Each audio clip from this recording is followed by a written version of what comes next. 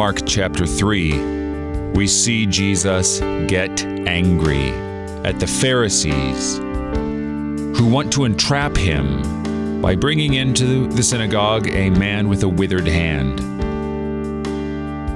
They watch him so that they might accuse him.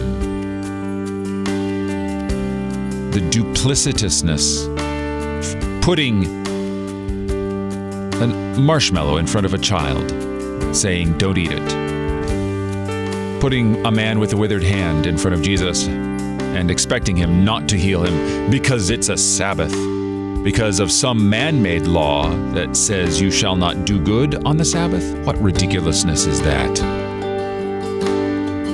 They seek counsel with the Herodians on how to destroy him.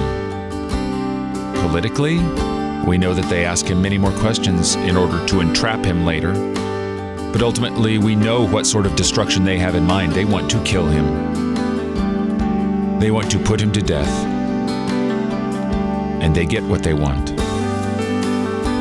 Only, it's not only what they want, it's what Jesus wants.